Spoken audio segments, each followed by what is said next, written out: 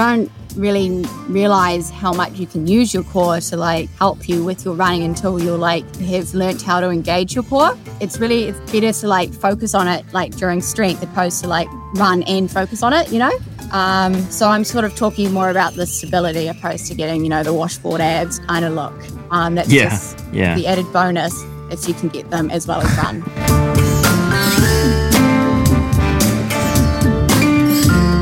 Kia ora koutou. That was Charlotte Milne. I'm Matt Raymond. I'm Eugene Bingham. And this is Dirt Church Radio. Interesting conversations with interesting runners.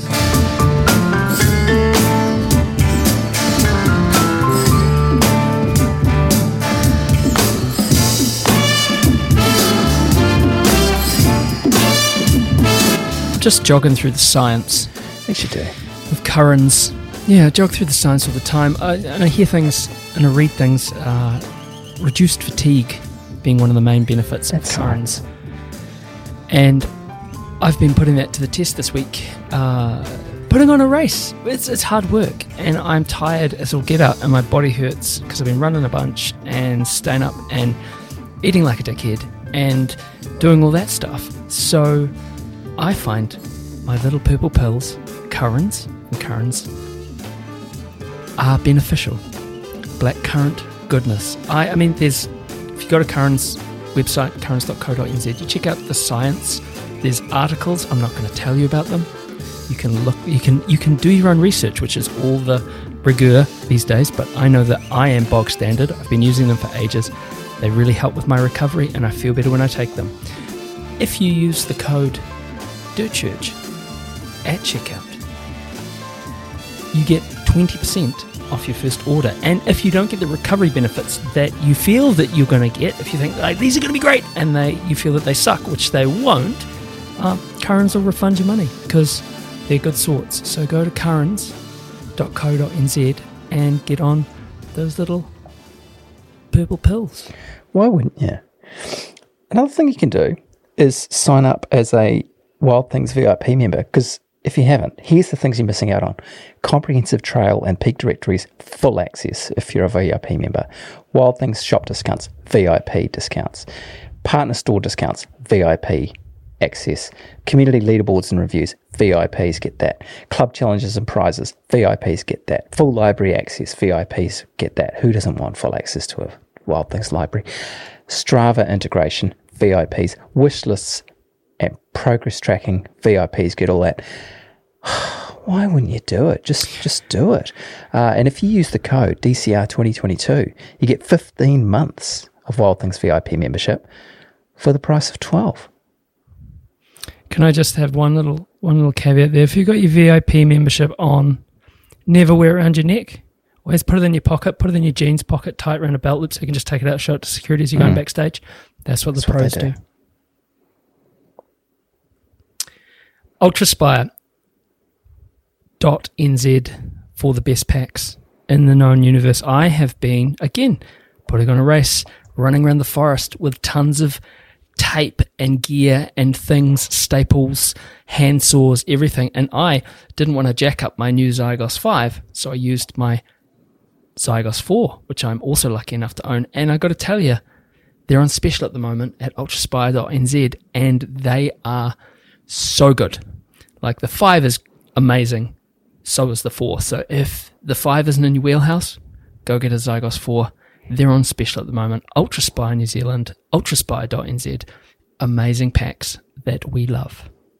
It goes something like further, faster, there in Christchurch. Rocky is hairy and so is Badger. Jules is nice and Jacob is delicious. Go to further, faster now. Oh, further, faster, there in Christchurch. Rocky is hairy and so is Badger. Jules is nice and Jacob is delicious. Go to further, faster now. Dirt Church Radio. I haven't seen you for ages, dude. Episode 211 of Dirt Church Radio podcast, and I'm stoked. We made it. We did. Big weekend. I can't remember what happened before the weekend. Like, I know I've had 45 years of life before the weekend, but yeah, what a big weekend. It was the big bang. I mean, where should we start? Anyway, I'll fill you in later. Yeah. What have you been doing? Yeah, I got down to Rotorua which was fun. But Riv Ram looked like the place to be. Yeah, Hallertau Riverhead Rampage 9th year. Man, we'll go over it later. But yeah, the cup is overflowing with community love, I must say, and love of the sport. But this week, Charlotte Milne, runner, coach, personal trainer, strength coach, one half of Custom Made Fitness, lives in a bus. We got into a really deep dive. Like, it was really cool to go through the nuts and bolts of training rather than sort of a biography, which, you know, we've had quite a few people on the moment. We've been doing like a little sort of biographical stuff. This was a really like, how do you train? How do you deal with someone like Matt Raymond if he turns up at your door? What do you do? Why do you stand on one leg? All these things that we talked about.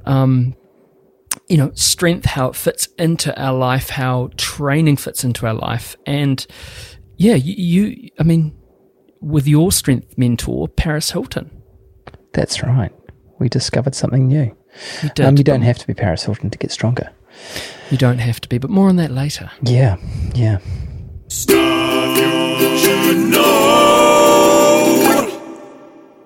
Right, humongous weekend. Let's start with Race Tekapo, which had its inaugural event, and I got to say, it looked pretty amazing. Anywhere in that part of the country is, I mean, it's beautiful, right? Like, you could probably put on quite an average race in the fact that it was in Tekapo. I mean, yeah, it would look amazing. I've not run there. I've done a few runs down there, and it is gorgeous. And I got to say, it looked like anything but an ordinary race. It looked like an amazing race. Steph Nivens and Ben Taylor were inaugural winners of the 50K. Hannah Oldroyd, hasn't she won? Anyway, and Sanjeev Dio in the 32K, and Andrea Hansen and Blake Weston in the 21K were inaugural winners. Their first names on the trophy. They also had 12, 5 and 3K races. Talk about something for everyone. Wow. And I mean, one of a race I've never done, a race that my wife has done a ton, and a race that you have done a ton, the Rotorua Marathon was on. Yeah, that was on again. So a little bit out of sequence. Usually it's in May, but it was delayed because of, I can't remember why. Was there something on earlier in the year? I can't remember. You know. Anyway, they delayed it. And unfortunately, it was the same weekend as Riv Ram. But there you go. Just quickly on the marathon, it was good to see a few former DCR guests and friends of the show smashing it out down there. Reece Johnston and Andrew Thompson cruised to great times in the half and marathon races, picked up a bit of bling. Michael Voss won the men's race, and it was Mel Brandon in the women's with a brilliant win, backing up from Mutu-K, where, of course, she bagged a course record. Karawe, yeah, she was dominant, was outstanding. Half the field seemed to head over to Tauranga for the marathon or 50K on Sunday too. I saw half our friends did a double pacing duties as well. I thought that was quite a heroic big ask. Staying on point for that long. Yeah. But speaking of, I mean, you paced. You had a little ropu. How was that? It was good fun. Yeah, I did the 4-hour pace group. A little bit stressed at the start because I realised I was the only 4-hour pacer. Oh, no.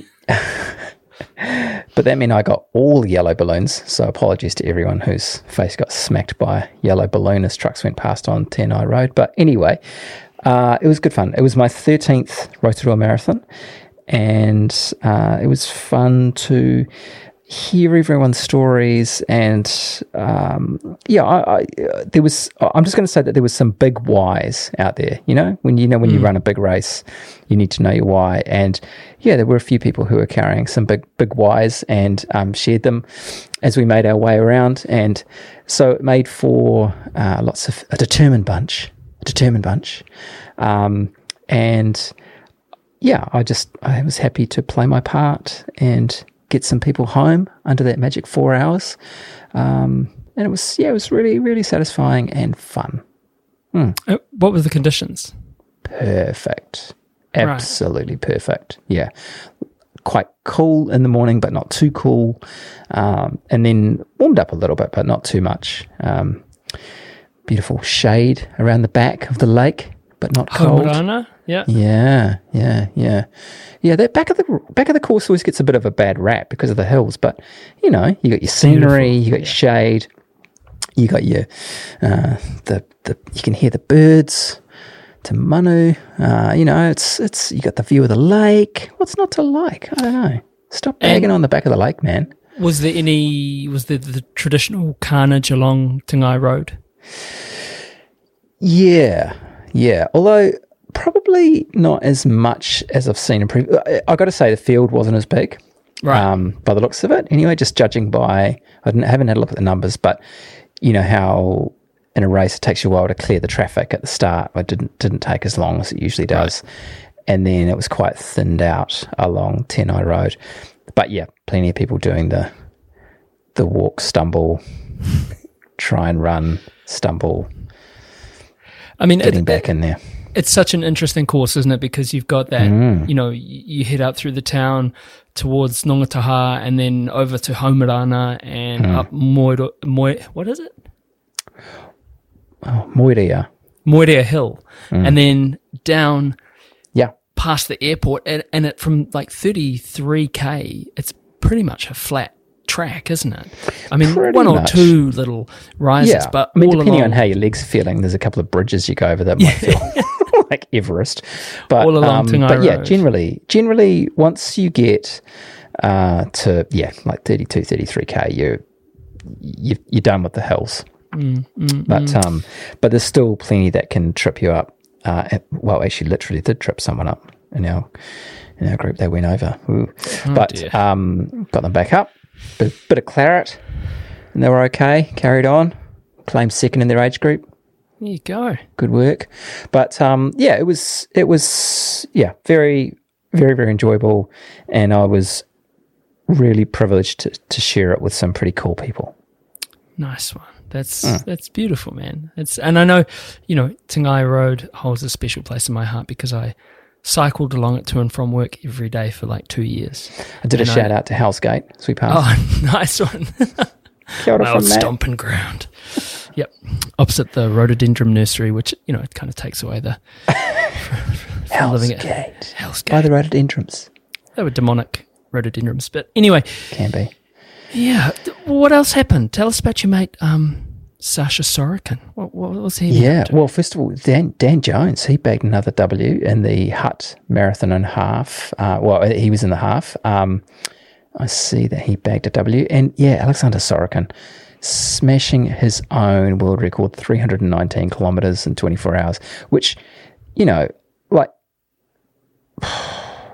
kilometers on his already astonishing world record that caught a lot of people by surprise, and then to extend it by that much, is there any limit to what this guy can do?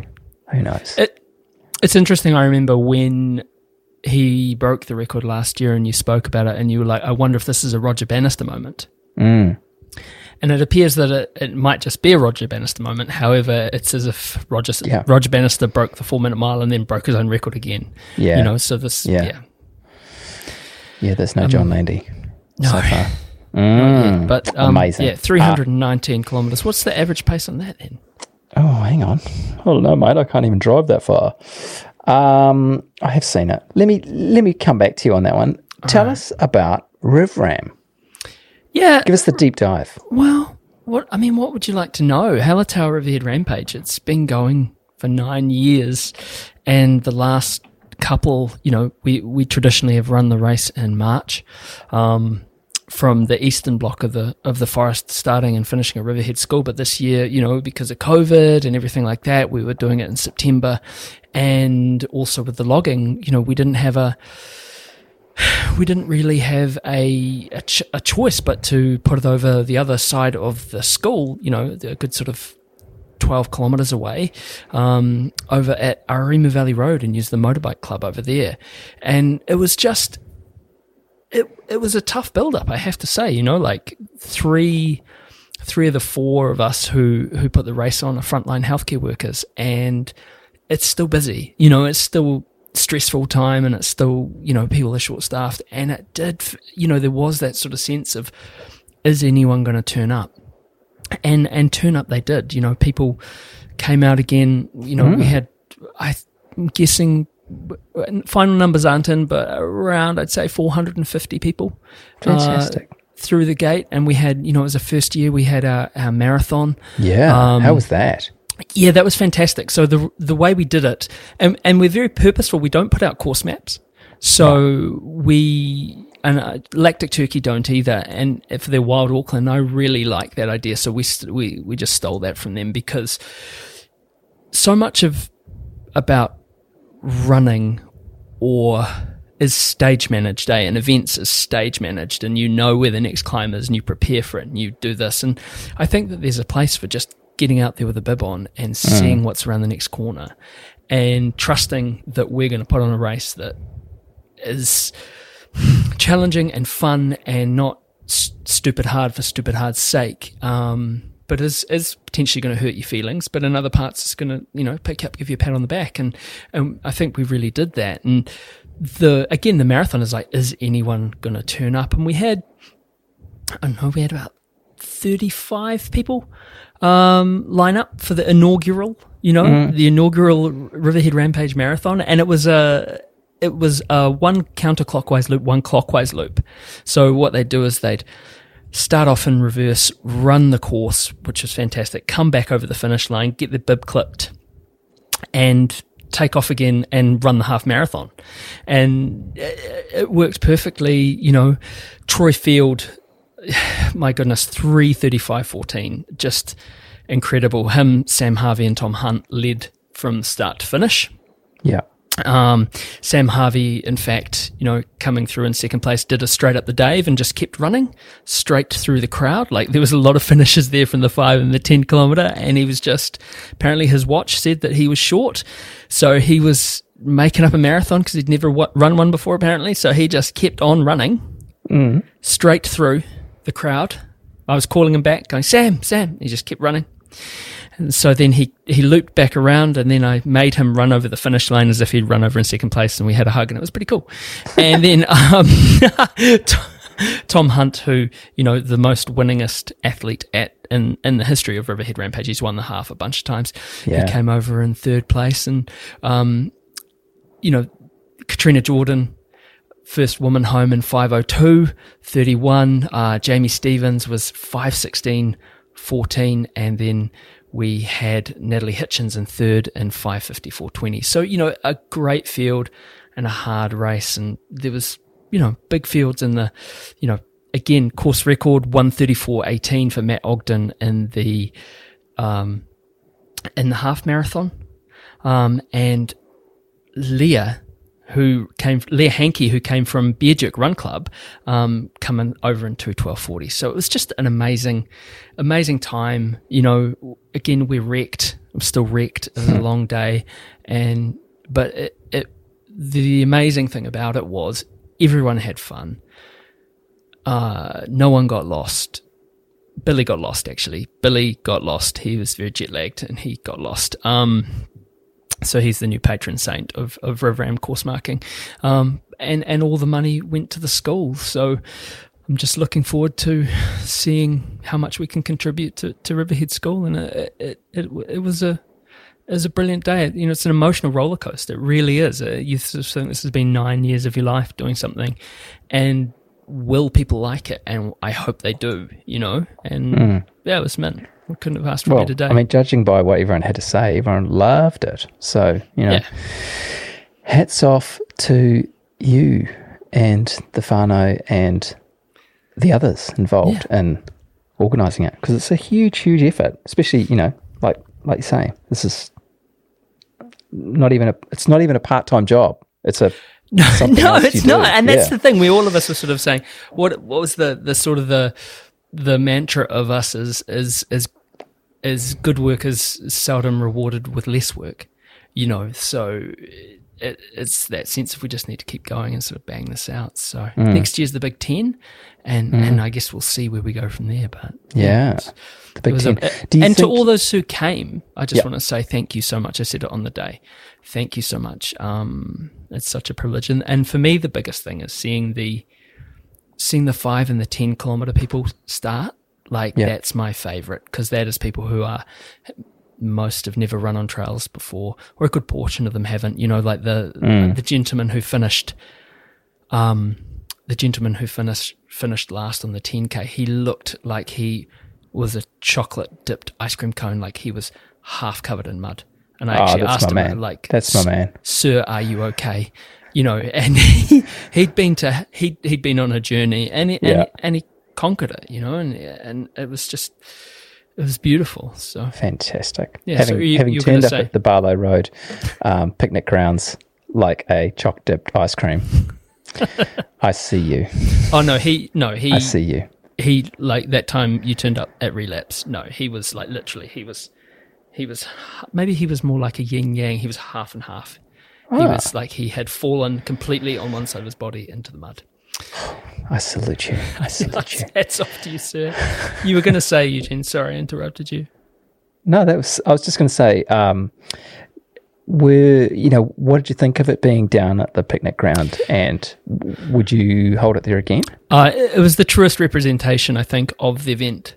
You know, It was in the bush, and you're in the bush. And if you've been to that event basin, there's been lots of Total Sport Exterior that have been run there. There's been lots of Lactic Turkey events that have been run there, heaps of mountain bike events from there. It's just something so special about it. You're in this big field, and there's trees, and you can go, and you just boom onto the trail, any direction you head out. Yeah. So you don't have to run through the houses and stuff like you do from the school. No. And we had Stephen Haley there from Hallertau, who've been our main sponsors for, since the jump, and we had food trucks, and it was really, really, cool. Really cool. Yeah, it was super cool. Awesome. Ka Mautuihi. Yeah, right. And to talk about, what is it? I can't remember. Kia Potaho? Kia Potaho, bro. I am stuffed. Not the ideal taper for Blue Lake, but there we go. We'll see how that goes. So that's on this weekend? That's on this weekend. So yeah, so we're off to I'm off to run a race, and I haven't done that since Kepler in 2020. 20. Yeah, since Kepler 2020, I haven't run a race. Yeah, well, Rotorua was my first. That was my first marathon. So that was my first race. Sorry, since Rotorua last year. So. Almost 18 months, which I was the night before sort of going, what do you do again? That's exactly where I'm at. Where does your number go? This is terrible. This isn't going to be... But anyway, moving on. Cool. Greatest run ever. Greatest run ever, which is the part of the show where we ask you to write into us and tell us your greatest run ever. It doesn't have to be a race or a mountain summit. Might just be a run around the block, something that's sung to you for some reason. Send them in to us at dirtchurchradio@gmail.com. And this is from Joanna Lucia. This is beautiful. My most grateful, greatest run ever. 2018, June, town of Seaside Park run with my pops. I've so many great runs, from my hometown Maunga, Taranaki, to the foothills of the Himalaya, the highlands of Scotland to the lowlands of Europe, but none of these can compare to my local park run with my dad. Back when I was 22, I thought I should train for a marathon to do at least one with my dad before he retired. 92 halves, 65 fulls, and 4 ultras. Knowing full well the only part of with him would be at the start line, he'd be showered and fed well before I'd finished. So I trained for the 35th Rotorua Marathon, standing on the start line in pouring rain, wearing our black sack rubbish bags to stay dry, to be told it was cancelled. The famous 1999. I was there. It was a shocker. Anyway. Wow. As a young, fit 20-something, my dad and his running buddies from Manawatu Marathon Clinic would always kick my butt when I was home for the weekend and would run with them. These old blokes would take great pleasure in beating me on the climbs in their 50s and 60s. I ran Barclay's Rotorua Marathon with my dad the following year in a grand time of 4 hours 25, and Dad 3:49, and she's put here a PB of 2:58.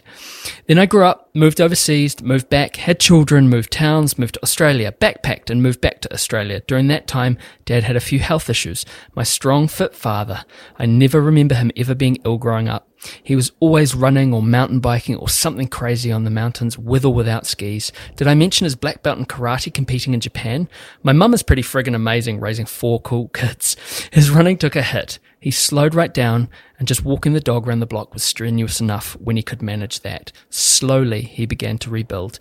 He knew how good running was for his mental and physical health. He knew moving forward was the only way forward. He discovered park runs in Palmy, so I was super excited to run with him on my local when he came on holiday. It was slow, but it was amazing. I felt such an honour and privilege to have a mentor like my pops. Strength, resilience, can-do Kiwi attitude. To have grown up on his sidelines handing out flat Coke and Moro bars from 30 kilometres, to be running beside him was a beautiful thing. The best finish line feels ever. Making sure he stops his Casio stopwatch right on the finish line. Now they can travel again. I'm stoked for them to support me at Rainbow Beach Marathon next month while I set my goals to Blackall 100 in October. And she's put, which will be my 10th ultra, not my father's daughter, smiley face. But sorry, it's not so much about the run. Not much to cover over 5 kilometres. More about the journey, the love and the support. Oh, wow. Yeah. So, yeah, I mean, that is, you have nothing to say sorry for there. No. That is amazing. Absolutely amazing. And exactly what we imagined people would kind of express in their greatest run ever. It's not just about the old putting the foot in front of the other, is it? But, no. Oh, wow. Yeah, that Thanks. one got me in the feels. Yeah, thanks for the you punch so straight in the much. feels. Yeah. So thank you. And the rest of you, keep sending them in. We love to see them. Send them in to us, dirtchurchradio@gmail.com. Absolutely. Okay, on with the interview. Charlotte Milne, who, incidentally, I met at Riverhead Rampage on the weekend when she was There you supporting go. Chris. Yeah. She's cool, eh? She was hanging out, eating avocado and stuff, and then went and smashed Bag out. of oranges? No, she didn't have a bag of oranges. Didn't see her with a big bag of oranges, but did see her then go on later in the day to do like a 28K marathon session. Discipline runner. Charlotte is a strength coach, running coach, one half of Custom Made Fitness, as we said at the top, lives in a bus, travels around, and just has a wonderful outlook on life and a great group of athletes that she trains. And it was really cool to kind of go through what makes the relationship between a coach and coachee, mentor-mentee, coach-client so special.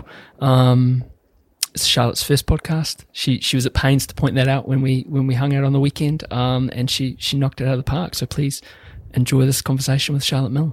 Dirt Church Radio.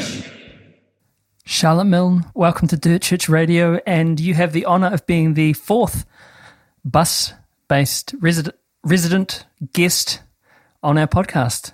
Kia ora. Hi, how's it going?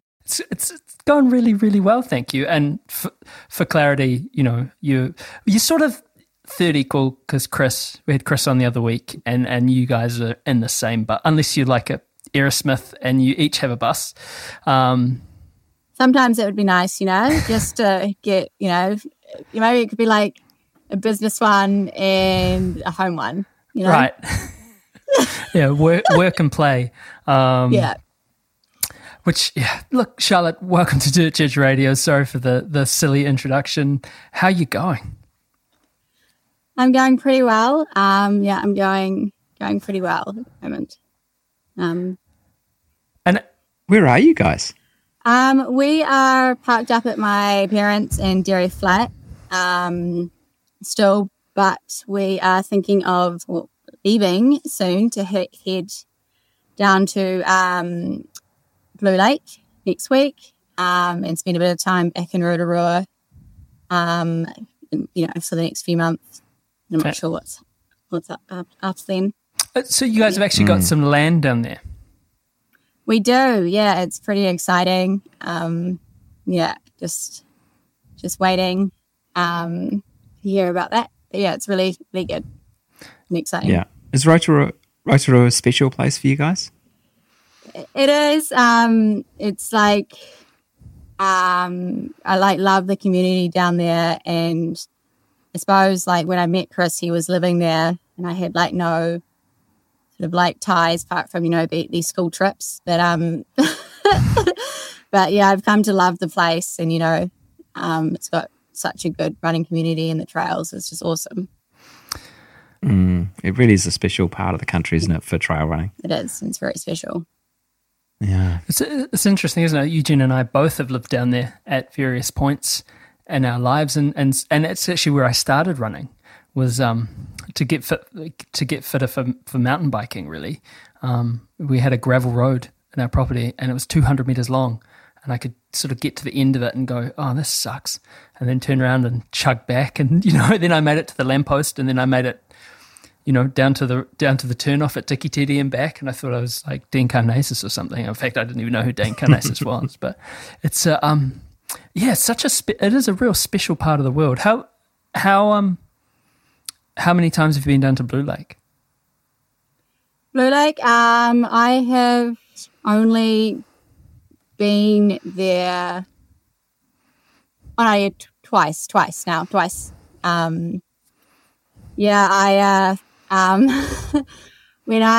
Chris and I first got together, he like invited me down to Blue Lake, and at that point, I think I had like just got back into running again, and didn't really know much about the trail world, and I like went down, and I just got so sucked into like the atmosphere. I ended up doing like 60K, and like I just kept going round and round and round until I was like, oh my gosh, I ran like 60K, and I have this blister that's like the size of my toe. So I ran in, road shoes, and just like, had, I think like the first I'd run like to that point was like 25K. So it was just, did all this. It was so fun though. And yeah, no head torch or anything like that. Just fully rookie. Wow. A friend of mine, he invited his now wife down, Emily, and they just got together. They were just sort of, it was pretty serious, but they're still kind of courting. And he's like, hey, I'm running this thing. It's called an ultra marathon. Do you want to come and crew me? And you just saw the look on the poor woman's face. She was just like, what's going, it's sort of, at first it was a little bit exciting, and then it kind of quickly dawned on her what was happening. And then throughout the day, you could see the look on her face. She was just like, what's going on? I don't understand this. And they all look like they're having a terrible time. Is this my life now? Is this going to be my life? But it seems to have, they're together. They're married. I emceed their wedding a couple of years ago. So, like they're doing okay, but it's quite people either jump one way or the other, isn't it, when they get invited to an ultra-marathon? Yeah, totally. I was like all in. Like I didn't even know, like, beyond marathon existed. And then Chris was training for a Milo, and I was like, oh my gosh, mind blowing. I want to do that. Like, where do I sign up? I was just kind of like right in there. So fascinated by you it. went from 25K to 60K, was that right? Something like that. I don't think we can blame the road shoes for the blister. I think the blister was going to happen. Yeah, probably. Probably. Yeah, probably. But that's the thing about it. I mean, that particular event in particular, isn't it? Just can't help but drag you in and get you enthusiastic, and the fact that, like, it must be something too in the fact that you don't have to keep going if you don't want to. Kind of makes you keep going. Totally. There's no time that you have to do it in. You just have to do it in 24 hours. Yeah. And yeah, it was just lots of fun. Yeah. Yeah. It's interesting, isn't it? It's such a unique format, and it's my daughter is also coming down, or both of them are coming down, but she has engaged in a what would be the term? She's burnt the boats on the shore, so she's really like, there's no boats. She's made a bet with some of the lads at school that if she doesn't run a certain distance in the time, they get to shave her head at school. Whoa. And she came home and announced initiation. No, not initiation. It's just it's a She's so confident. She was like, yeah, okay, cool, whatever. There's this group of dudes. Apparently there's this block at her school called the M Block, and there's a group of lads there, and yeah, she's burnt the boats. So commitment. You said that you got back into running. I mean, what was your start with running? Is it something that you'd always done? Yeah. So it's funny that you sort of said that you like ran from this post to this post, because I probably started running when I was like 15, 16, along this road that I'm currently on. I've like run all along it multiple times, like 18 Ks of it. And it's like a country road, obviously. And I started running and I noticed for like my mental health. And, I went for a run and I felt better. And I did my first half marathon. It must have been 16. And 16, 17. And, I like fell in love with it, I guess. And I did like the next one the next year and the next year. And I think between like 2009 and 2016, I did quite a few half marathons in Auckland and in like Dunedin. And I actually did the accidental trail race once, actually. I did the Three Peaks when I was in Dunedin, and I think I did the 25K, and yeah, I didn't even really know that I was doing a trail event. I was just like really naive, 20-year-old, and just loved running, just loved it. But yeah, I kind of stopped in 2016, and did some other stuff. Yeah. What was that first half marathon? What was it? Yeah, it was Auckland half marathon. Yeah. Over the bridge. It was, yeah. I think I was meant to do it with my dad, but he didn't do it. But yeah, you can't help but fall in love with running when you're on top of the harbour bridge, and you just feel amazing, and you got that incredible view, and that you've probably driven across many times, and yet here you are, you've made it by foot. It's quite something. Yeah, for sure. Yeah, for sure. It is like, I can't remember what I was feeling, but I probably was like pretty, pretty amazed by the fact that I was running over this bridge that's, usually cars only kind of thing. And, or I was looking at the ground like, oh, get out of my way,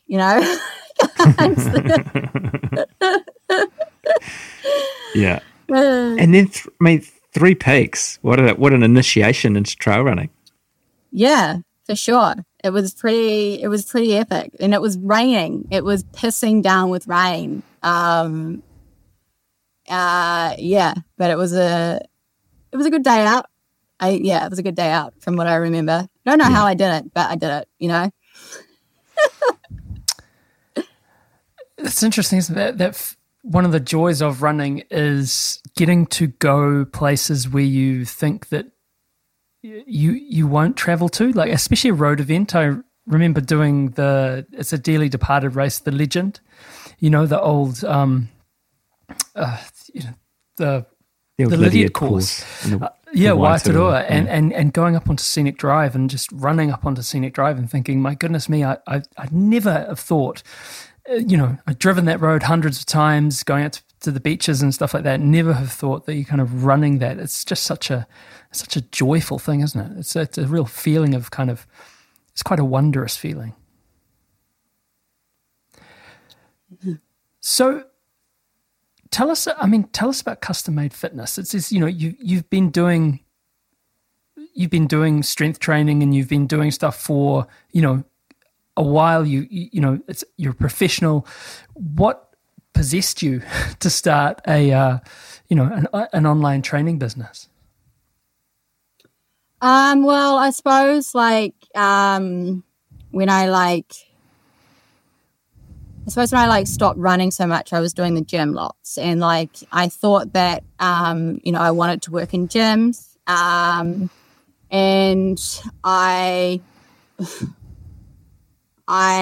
thought I liked being in gyms, I should say, and at times I have, and then I became a personal trainer, But at this time, when I became a personal trainer, I also started running again, and I kind of like realized that I didn't want to be in gyms anymore. Just wasn't kind of like fitted in with my, I guess my values or like my, just what I wanted to do. And, so I suppose like Chris has owned businesses before, and, you know, he kind of like, I suppose, led the idea of growing an online business, and you know, it kind of like fitted in with I suppose like what I wanted to do as well, because I didn't want to work in gyms, but I still wanted to do the strength, you know, like PT kind of thing, and you know, I tried a bit of like going home PT, and that didn't work when I went to Rotorua. And we found that like working online with clients was working. And, you know, I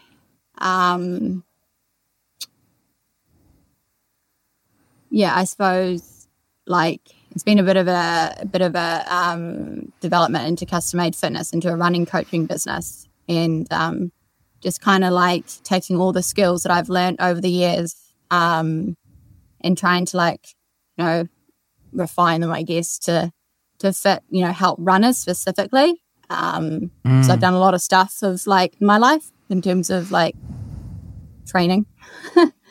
Different types as well. Because what you guys offer is that sort of specificity, isn't it? It's because it's one thing to, you know, as a runner hit the gym, or maybe, you know, join a class or whatever, but if you're not doing that, thinking about your running, you're kind of heading down injury street, aren't you? Pretty soon. But you, I mean, that's what you were able to. That's your experience, is knowing how to fit the two together. How, you know, what are the? I mean, without giving away trade secrets, what are the keys to being able to do that successfully? I think like keeping it simple. You know, it doesn't have to be like complicated rocket science kind of heavy, complicated, you know, like just out the gate kind of things. It just has to be really simple. And I think the key is in doing it, right? And I have a big like focus, wanting to like focus on core strength as well, because I think that it's really important to have a strong core for running and just life reasons. But that's kind of like keeping it simple, focus on core and do it, basically. It's kind of like, what I kind of, what's my word? My key thing, key things. Yeah. And I mean, when you say core, you don't just mean abs, do you? No. What do you mean by core? I mean like core's like stability, like, so obviously with running, and you could say specifically like trail running with like the uneven ground, it requires like a bit of like, obviously there's like balance and stuff in your angles and things like that, but like you don't really realize how much you can use your core to like help you with your running until you're like have learnt how to engage your core. And like you kind of can't do that. Like it's better to like focus on it like during strength opposed to like run and focus on it, you know? And yeah, so I'm sort of talking more about the stability opposed to getting, you know, the washboard abs kind of look. That's just the added bonus if you can get them as well as run. Yeah. You know? So it's those sort of the around the hips and your glutes and help me out here. I'm not good at anatomy, Hamstrings. And we have thank you. Obliques. Obliques. Yeah, that's good. That's a really good. Your side abs. Yeah. Yes, and a lot of things. Yeah, around your hips and your glutes. backs your legs. Yeah. Basically the whole body at the same time, but like, Yeah. In that middle chunk, yeah. Because I mean, I guess as you know, as runners and like you say, trail runners, we don't even think about those muscles working when we're running on the trails. We're thinking about our calves and our quads and whatever. But yeah, you're right. It's about that stability, isn't it? It's so important. For sure. I remember like one of the sorest things I had like after I did Taupo 100K was my core. It's good so you can just like focus, you know, I can like, yeah, you know, take some pressure off my legs, I guess, by using it to slow me down, basically. Yeah. And how do you? I mean, the other issue I've always found with training, other than running and fitting it in with running, is timing. You know, so knowing when to do those exercises that are not going to, you know, either overload you if you do a particularly heavy running session or whatever, or being able to figure out the timing. That's such a skill on that as well. Yeah, for sure. I think like basically if you haven't done a lot of it, you're going to be like initially probably pretty sore. But like I think that it's like often like small and often like because we're runners, right? Like even 10 to 15 minutes of doing, you know, a few core exercises or single leg exercises is going to make a significant difference in like not doing it all. So like if you don't want to allocate like, you know, 45 minutes to an hour at the gym, that you have like 3 10 to 15 minute blocks in your week to fit it in before a run, then like, you know, try do it. Even if it means like maybe running for a little bit less. How dare you? Oh my gosh. It's eating into my running time. How dare you? Such Don't sacrilege. forget about stretches. Man, I won't even be running. There'll be like 10 minutes of running. It's such a germane point, though, isn't it? It's that. I mean, I can get slightly obsessional about some things. People who know me, and it's that sense of, isn't it? Like, oh no, I've got to run for an hour and 10 minutes, or I've got to run, or if I run for 50 minutes and do 10 minutes of strength, but that's not an hour of running, and there's that arbitrary block of time, which for some reason in my head, an hour is good. 57 minutes, okay, that's all right. 50 minutes, no, it's not an hour. You know, it's so interesting, isn't it, how our psychology, yet we benefit, and especially as we get, you know, we lurch into our middle age. It's all the more. Speak for yourself. Okay, Granddad. But sorry, that's just a statement of fact. But Literally. but the you know, that 10-minute block of time, it reaps such benefits. For sure. Yeah. And like, it's like so nice to hear, like, you know, you get obsessive about the time and things like that. Like it's, yeah. And to be honest, like I struggle with that as well. Right. You know, I like, you know, want to do things perfectly and there has to be nice round numbers and like through this and that, you know, and, but I suppose like, who cares, eh? Like, no one really cares if you've done 57 minutes opposed to an hour. But they might see that you've done some strength. But yeah, I suppose it's just like weighing up like what's more important for you. You know, and is it that 3 minutes extra of that run or that 10 minutes extra, or is it like doing something that might benefit your running more than like running for 10 more minutes? You know, every single time or something. Yeah. Eugene, you always say, you know, Kipchoge Sorry. he's not like rounding out his runs to the decimal. And I think about that and I think, yeah, it doesn't help, you know. It is quite satifying though on the Strava. Oh, totally, I mean, totally. Kipchoge's good at running. Okay, cool. He can afford to do that. I need to get an hour, you know. That's right. And it's interesting too, you saying it doesn't have to be complicated. I remember watching it's an early Mo Farah documentary or something before that stuff. Anyway, What stuff? and Ding dong. ding dong. So he was in the gym, and I remember it was the first time I'd kind of thought of runners doing running specific exercises. But I think you needed like a choreography degree to be able to. You need to be Paris Hilton to be able to do the exercises that he was doing. Paris Goebbels? They were so complicated. That's it. Not Paris Hilton. Sorry. I was like thinking that's a really weird comparison, but sure. Uh-oh. We'll just go with that. She's nailing those complicated Thanks. exercises. Yeah. That video. Yeah, she was Anyway. very strong and Yeah. robust. Anyway, Paris Goebbels, thank you. Choreographer.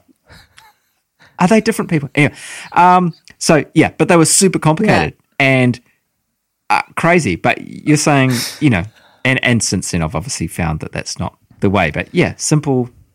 There's nothing wrong with a good lunch. Yeah, exactly. We're not talking about the other one. But yeah. Yeah, I think, it's just through like what I've like learnt. Yeah, like I've done the complicated stuff. I've tried to do a lunge with a bicep curl. I've tried to do like, a squat with a front raise, and I don't know what I should be doing. It both hurts, and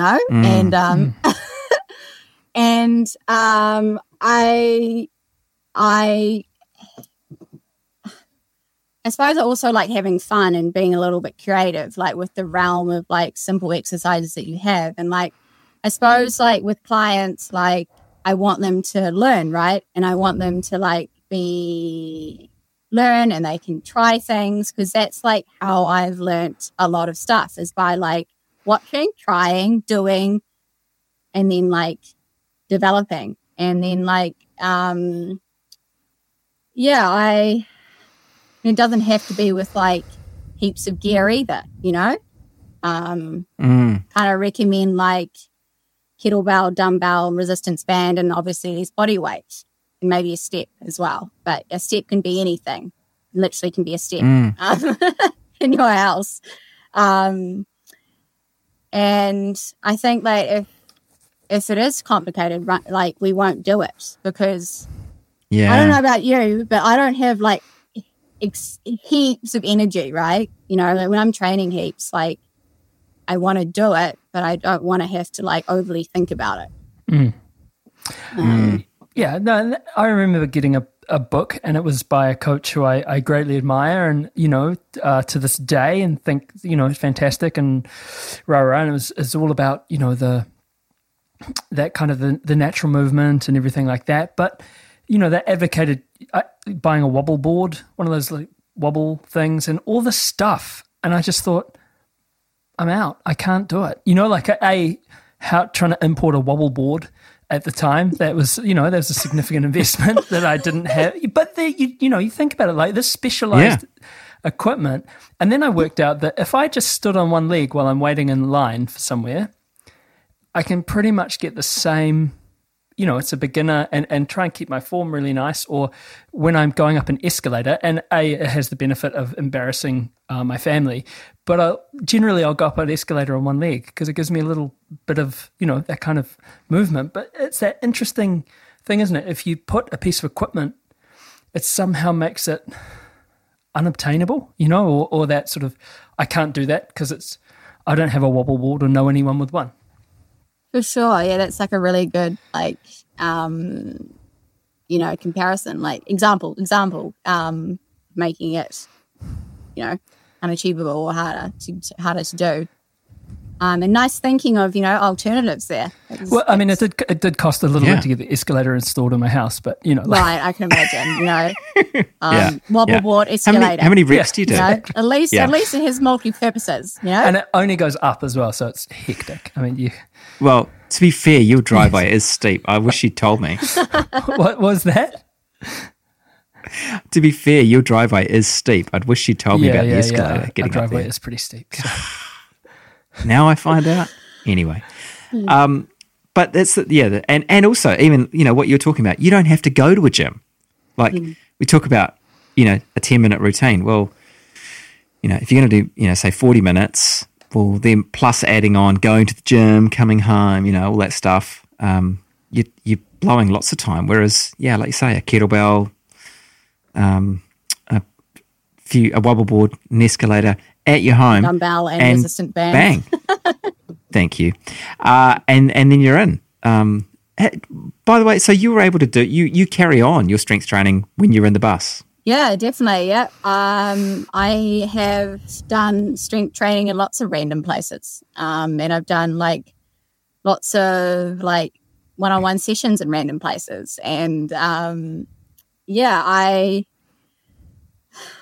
thing I'd like to say is like, I suppose like when we are training heaps, like it's pretty hard to like do heaps of strength training, like I said, because we don't have like, heaps of energy. But I think one of the big things that we like to promote in Custom Made Fitness is that we have like an off season, and like it's maybe where you might invest in a gym, and you might go to the gym like more often for more amount of time, like time spent at the gym, and like it's kind of like, banking in some gains to maintain during the high run season. And like that's what I do because it works for me, so it probably works for you, kind of thing. And just like prioritizing things at different times of the year. I mean, again, you're saying things that to a lot of runners, especially in Aotearoa, what's this off season you speak of? It's a real radical idea, isn't it? And that sort of cuts that core of that. There's a little part of me that's like, oh, what did she just say? Like an off season, but I need to get that arbitrary. I need to get that arbitrary thing because so much of my identity is wrapped up in this. We've got a friend, Billy, super fast runner, like strong as. He's from Canada. When he got here, he was like, you guys run all year round? What's that about? Like there's chunks of the year, and it was because of snow and stuff, that not a lot of stuff happened that way. So he does other things, and he still has quite a, he has quite a hardy off season and enjoy, does other things. And it's such a, I don't know, it seems useful, but I'm not quite there yet. Loving the honesty. Oh, I'll own it, for real. Yeah. I suppose it's like, well, for me, like, I'm still learning how to like, to not train too hard all year round. Because I've like struggled with that, I suppose, at some points in my life. And like, I think like when I say an off season, it doesn't mean like stop running or stop training altogether. It's like just, maybe going for the extra cycle and like allowing, and doing more gym stuff. And, but yeah, it's just kind of like willingness to want to do it as well. Do you think it's specific to runners? I mean, you've been involved in, you've been around gyms a lot, you've been around other sports and strength and stuff like that.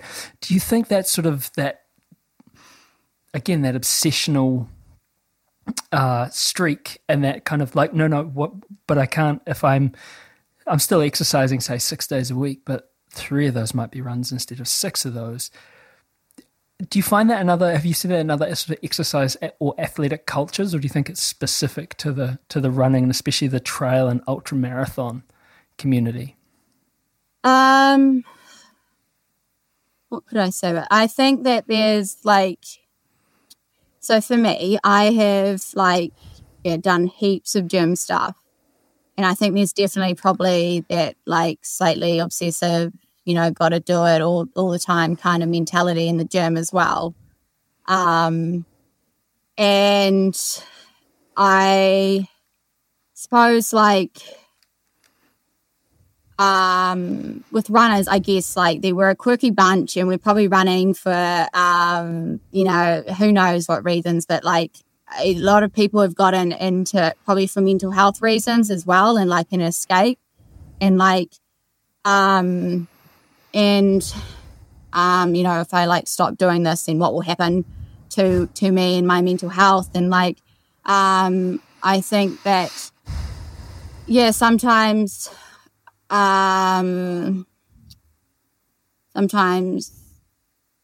I don't know, like sometimes I'm going for this run for a good reason or a bad reason, or it's a thing to consider. But I don't really know. Like, I'm sure there's obsessive people that do it in every sport, you know, and want to do it all year round and never have an off season.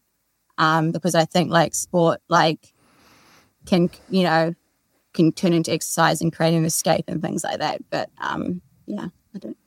How would you work with someone then? So what would be your approach? So if I rolled up to you and I'm like, hey, I want to get better at running, and I run regimented 6 days a week, and this is what I do, and I don't have time for any strength training, and I'm kind of tired all the time, but you know, running is what I do. Can you help me? I'm not willing to change anything. Which you must see, right? Like them, and that's no disrespect to anyone. And again, only honesty. You know, I've been hammering this square peg into this round hole for several years. And God, do you want me to train you? No, but it's interesting. Like, it's a challenge, isn't it? As someone who's, you know, how do you go about sort of planting those seeds, right?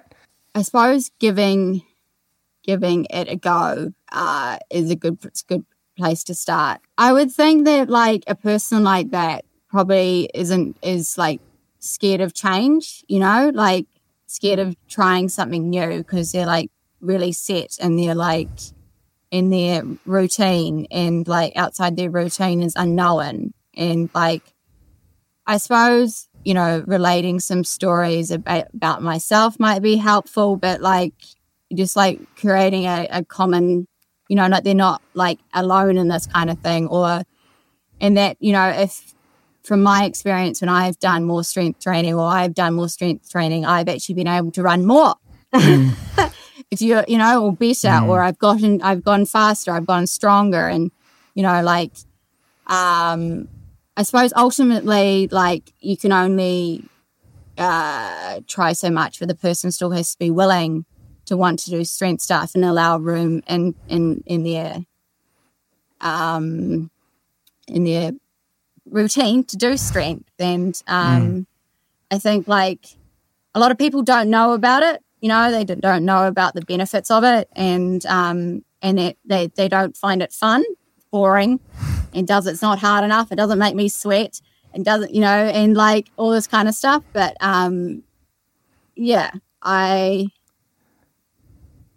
would just try to work with them and like try to talk to them about what's going on, and then just offer them some simple stuff to do. I suppose that's the other thing, isn't it? Like, with taking that same mentality, gosh, Charlotte, if 10 air squats are good, maybe 30 is better. You know, there must be real danger, and people sort of completely, and again, it's not the Matthew John Raymond disclosure church radio, but I have a background in powerlifting and weightlifting, and so I'm fine picking up heavy weights. You know, it's the desire to hang on that, perhaps if that won't mesh so good. You know what I mean? Like, you know, like there's got to be a real kind of balance, isn't it? It's that, how do you work in that balance? For sure, yeah. I think, getting some balance in your training it does make you a more well-rounded runner, and yeah. Yeah, I guess sort of it points out that, you know, as coaches, it's not just about the physical. There's so many other, you know, basically, you know, you can go online and find a program off the shelf, but that's not really coaching. It's those other things, isn't it? And it's working alongside people in that. Is that something you enjoy doing? Yeah, for sure. Like I think, you know, working one-on-one with a client, like it starts off as like, you know, this funny relationship where, you know, you don't know each other that well. And then you're like, you know, it's really like kind of professional, I guess. And like, it's just like transactional kind of thing. And then, you know, I've had a client now for, must be coming up to 2.5 years. And like, we have so much laughs. And we're like, you know, we do train and stuff, but we have a lot of conversations and we know stuff about each other's lives. And like,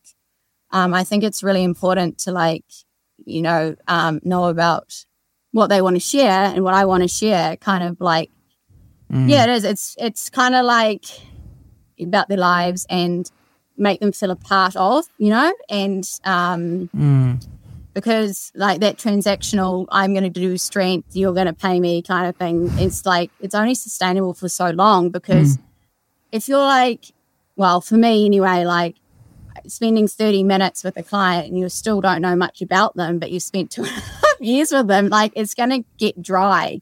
It's going to get dry. And like, you know, it's like I'm on this kind of like funny, like this cool kind of time where I'm on their pleasure time, right? Like even though it's like work for me, it's not work for them. So they're hopefully more relaxed and they're more like, oh, I've got some time for myself kind of thing. And so they're, you know, they can just switch off from their work and they can just come and I can tell them what to do and we can have a chat or not chat sometimes. You know, it doesn't have to be, you know, it's like, yeah, see a client twice a week for 2.5 years. Like, you know, you're going to go through all sorts of stuff together. It's pretty cool. Yeah. I mean, it's just it's actually real.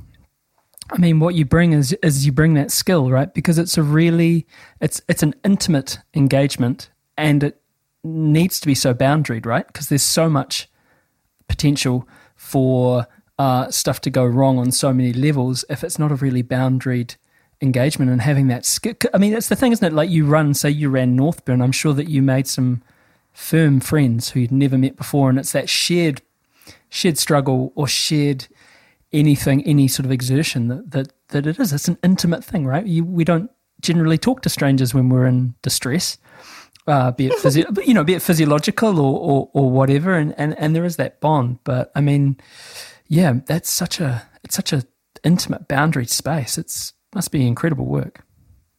For sure, yeah. Like, I suppose like, some people come to see a PT because it's like almost like their form of like therapy in a way, or, you know, they're like, so definitely can, get, I suppose, quite like intimate, I guess, at some lack of a better word, but no, like, that's I don't mean I mean everyone goes intimate, intimacy, but that's right. But it is. It's an intimate. You're in their space. You're in their personal space. You know, like, It's wow, what a skill. It's a cool thing about the job. It's like, you know, whether they're a runner or not. You know, I've trained non-runners as well in the past, and still do actually one time. I still do, but yeah, keeping the hand in. What about your own running? So you mentioned coming back to running. So what is running for you now? Running for me now is like, gives me a really great sense of purpose and fulfillment, and it's becoming more about community as well, and it's about friendship and I suppose like improving as well. Yeah. Because sure, you can talk about. I mean, yes, it is all those things, but also you're getting frickin' fast. You know, like you recently smashed your P or set your PB at North Shore, which is not an easy. I mean, it's not an easy course. You don't go to North Shore to set a PB for sure. Like if you had a client and they wanted to set a PB at a half marathon, you would not be telling them to go to North Shore. No. So, I mean, but it's a great course. Shout out to North Shore Marathon. Lots of fun. But, you're doing well. Has there been something that's made a difference for you, do you think? In terms of seeing those improvements? I think it's just consistency, right? So, when I've just been properly training opposed to running for a couple years now, probably since like 2020-ish. And I think it's just the consistency in changing things up, right? So like, yes, I'm a trail runner, but I also seem to be a bit of a road runner as well. And I did a bit of a 5K thing last year and noticed that I got faster, and I've done the same thing again this year, but kind of like extended it. Like I'm currently training for Auckland Marathon because like I've done trail stuff. I've done a few trail events now, and I suppose one of the areas that I was struggling with, or a weak point, is like sort of like the flat fast stuff is where, and like road is perfect for that, because apart from North Shore Half, it's usually flat and road.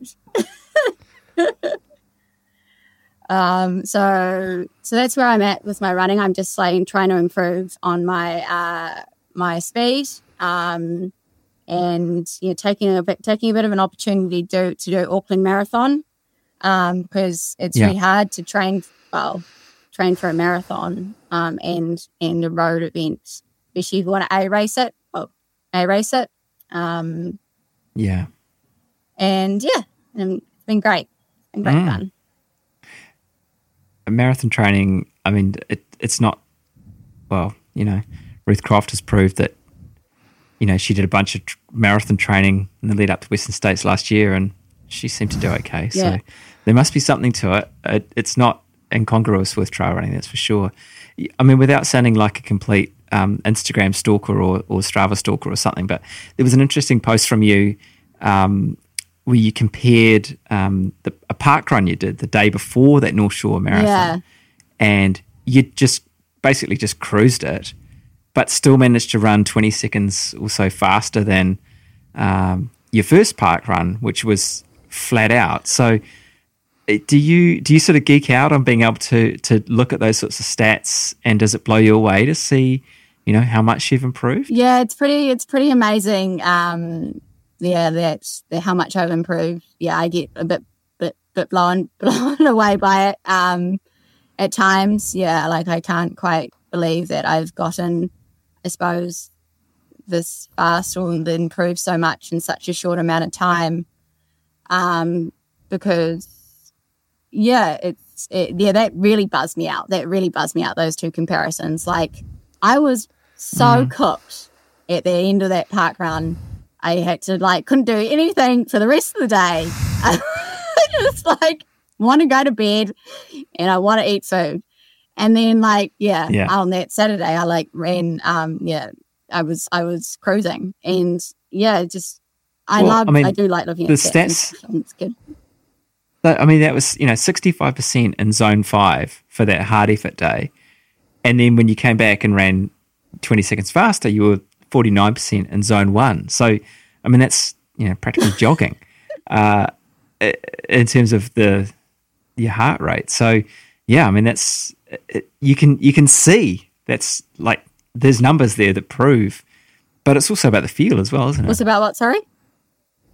It's also about the feel, Yeah. Like you say, you felt cooked that first one. Second one, I mean, you're doing it the day before a PB half marathon, so Yeah. there you go. It's just consistency and just doing it and training smart, and I think you can only do your best, right, at any point in time, and but I suppose how you get to your best can be through training well or not. But it's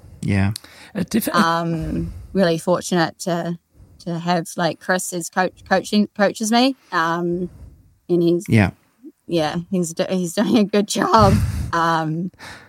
He's doing a good job, so I'm really grateful for that. That's good. You wouldn't want to put him in the punishment bus, would you? The other bus? No, not in the work basket. To work, make me faster. That's right. Or stronger to climb hills for the mountain. But it's something you said, Eugene. I mean, you're an exponent of you fling some kettlebells around from time to time, and you were talking about your parkrun successes and how you said the other day when we were finishing one of our long runs, the difference is this kind of, however minutes you do it in, and it makes me sick how fast you are, would take you out for the rest of the day. But doing that strength work, you're good pretty much. Yeah, basically, I was, I was sort of struggling with injuries and niggles and stuff. And if I do a fast park run, would be limping around for the rest of the day.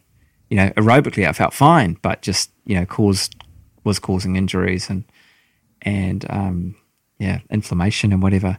But since consistently doing some strength work, and it's not a hell. I'm not going to the gym. I'm doing, like you say, 3, 4, 10-minute sessions a week, plus being good with stretching and those sorts of things.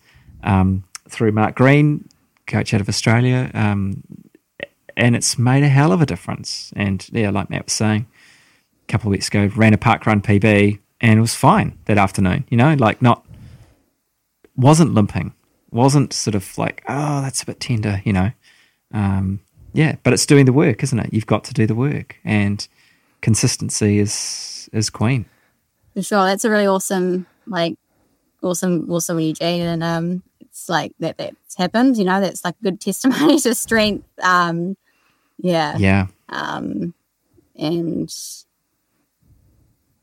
I suppose like even between those, that's like over a year. Like I would have gotten stronger. I would have gotten stronger as well. And it's like working on the finer muscle groups, as well. And just keep doing it. And it's incredible how you can replicate that stuff, and it sort of harks back to that. And not to get too sort of prosaic on everything, but it harks back to that time when we would use our bodies we were a lot more active outside of running. Like yesterday, I mean, I came home, I had a long run, and as I came home, I was like, oh, I'm going to get in the garden because, I mean, Eugene's seen our lawns. Well, once are you talking up the first escalator, or when you take the lift? It's actually lawnmower crime that I engage in. Like it's a wonder I haven't died yet, and there will be a time when I'm too old to do it. And the lawnmower will fall back and take my head off. But it's so steep parts of my lawn, and it's weird terraces and all sorts of stuff.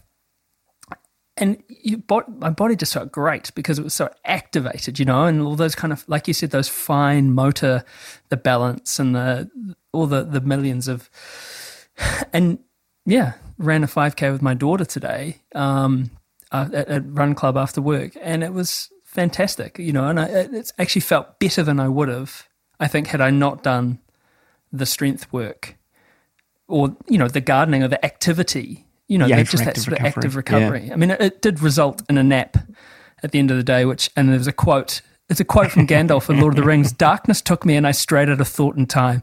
Like I thought I was paralyzed when I woke up, or had ketamine. I just was like locked in my own body. And it was fantastic. But so I tried. Well, rest as well. Rest is an important part of the equation, isn't it too? And it is. It's where you get and the food, what you're putting into your body. Yeah.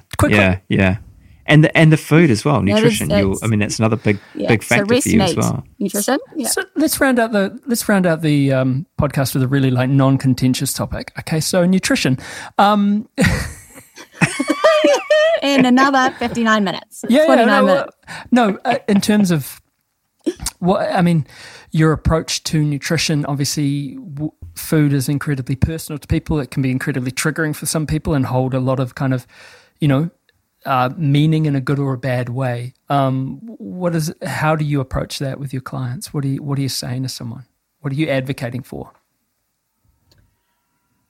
Sorry, are you asking I am, yeah. Philosophy on food and stuff? Yeah. Yeah. So for me, I try to eat organic. I try to eat I eat meat. I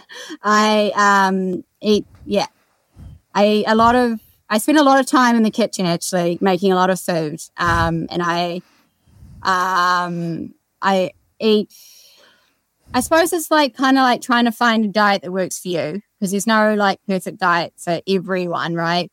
But try to eat organic and try to eat whole foods and try to make food and try to have fun with food and try to eat variety. And I think that, like food is our friend, and like it's like trying to kind of get that fine balance of eating well but not too well that it becomes, obsessive or restrictive, or I can't eat that because of this and that. And like learning as well. Like I've had a bit of a journey with my food as well, and like I've like learned a lot over the years as well, and what's worked for me and what doesn't work for me. And but yeah, I think that if you can like make majority of the food, and you just spend money on coffees. That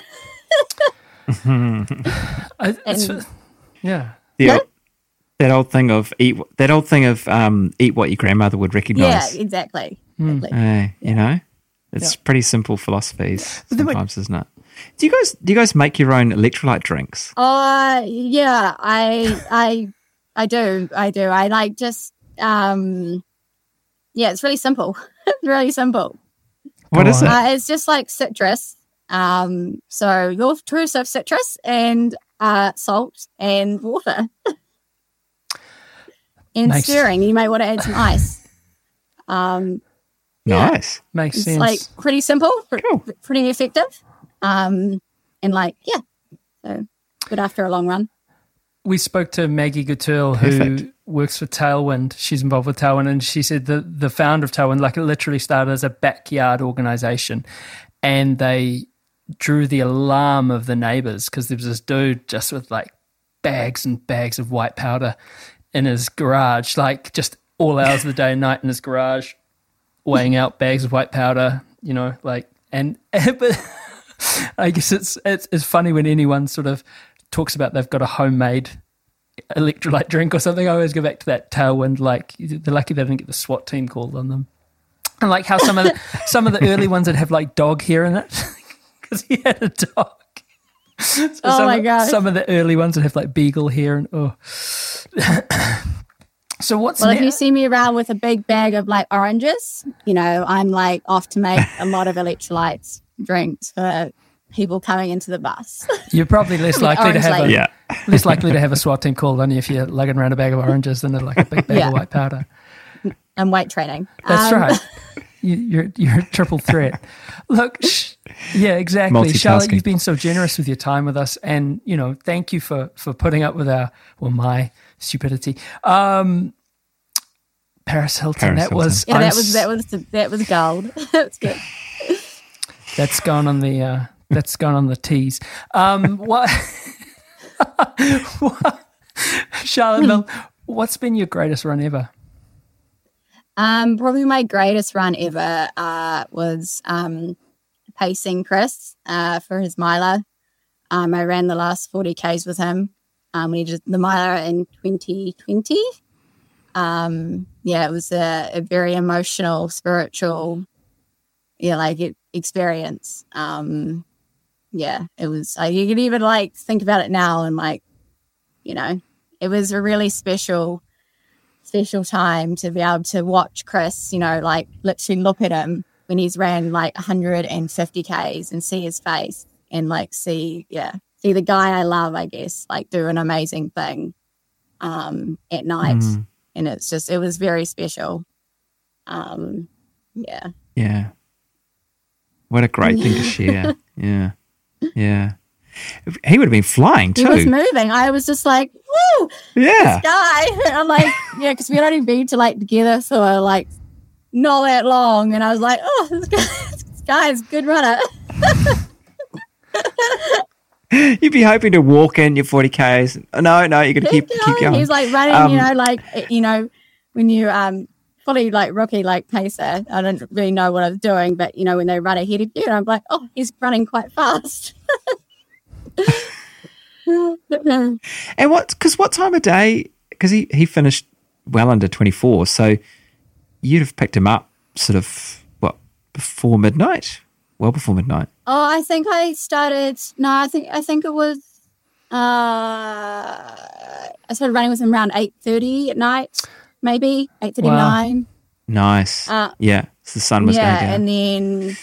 And then he did under 24 hours. So I guess into the wee hours, 2. Yeah, it took a while, like six hours ish.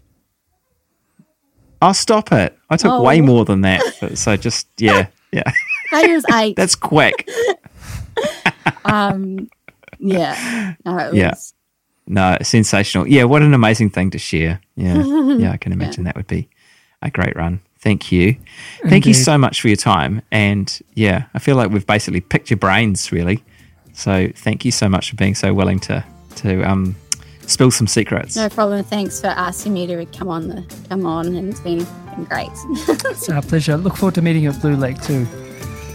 Yes, me too. I'll look for the woman with the big bag of oranges and the bus. Yeah, with their dreads, you know. That's right.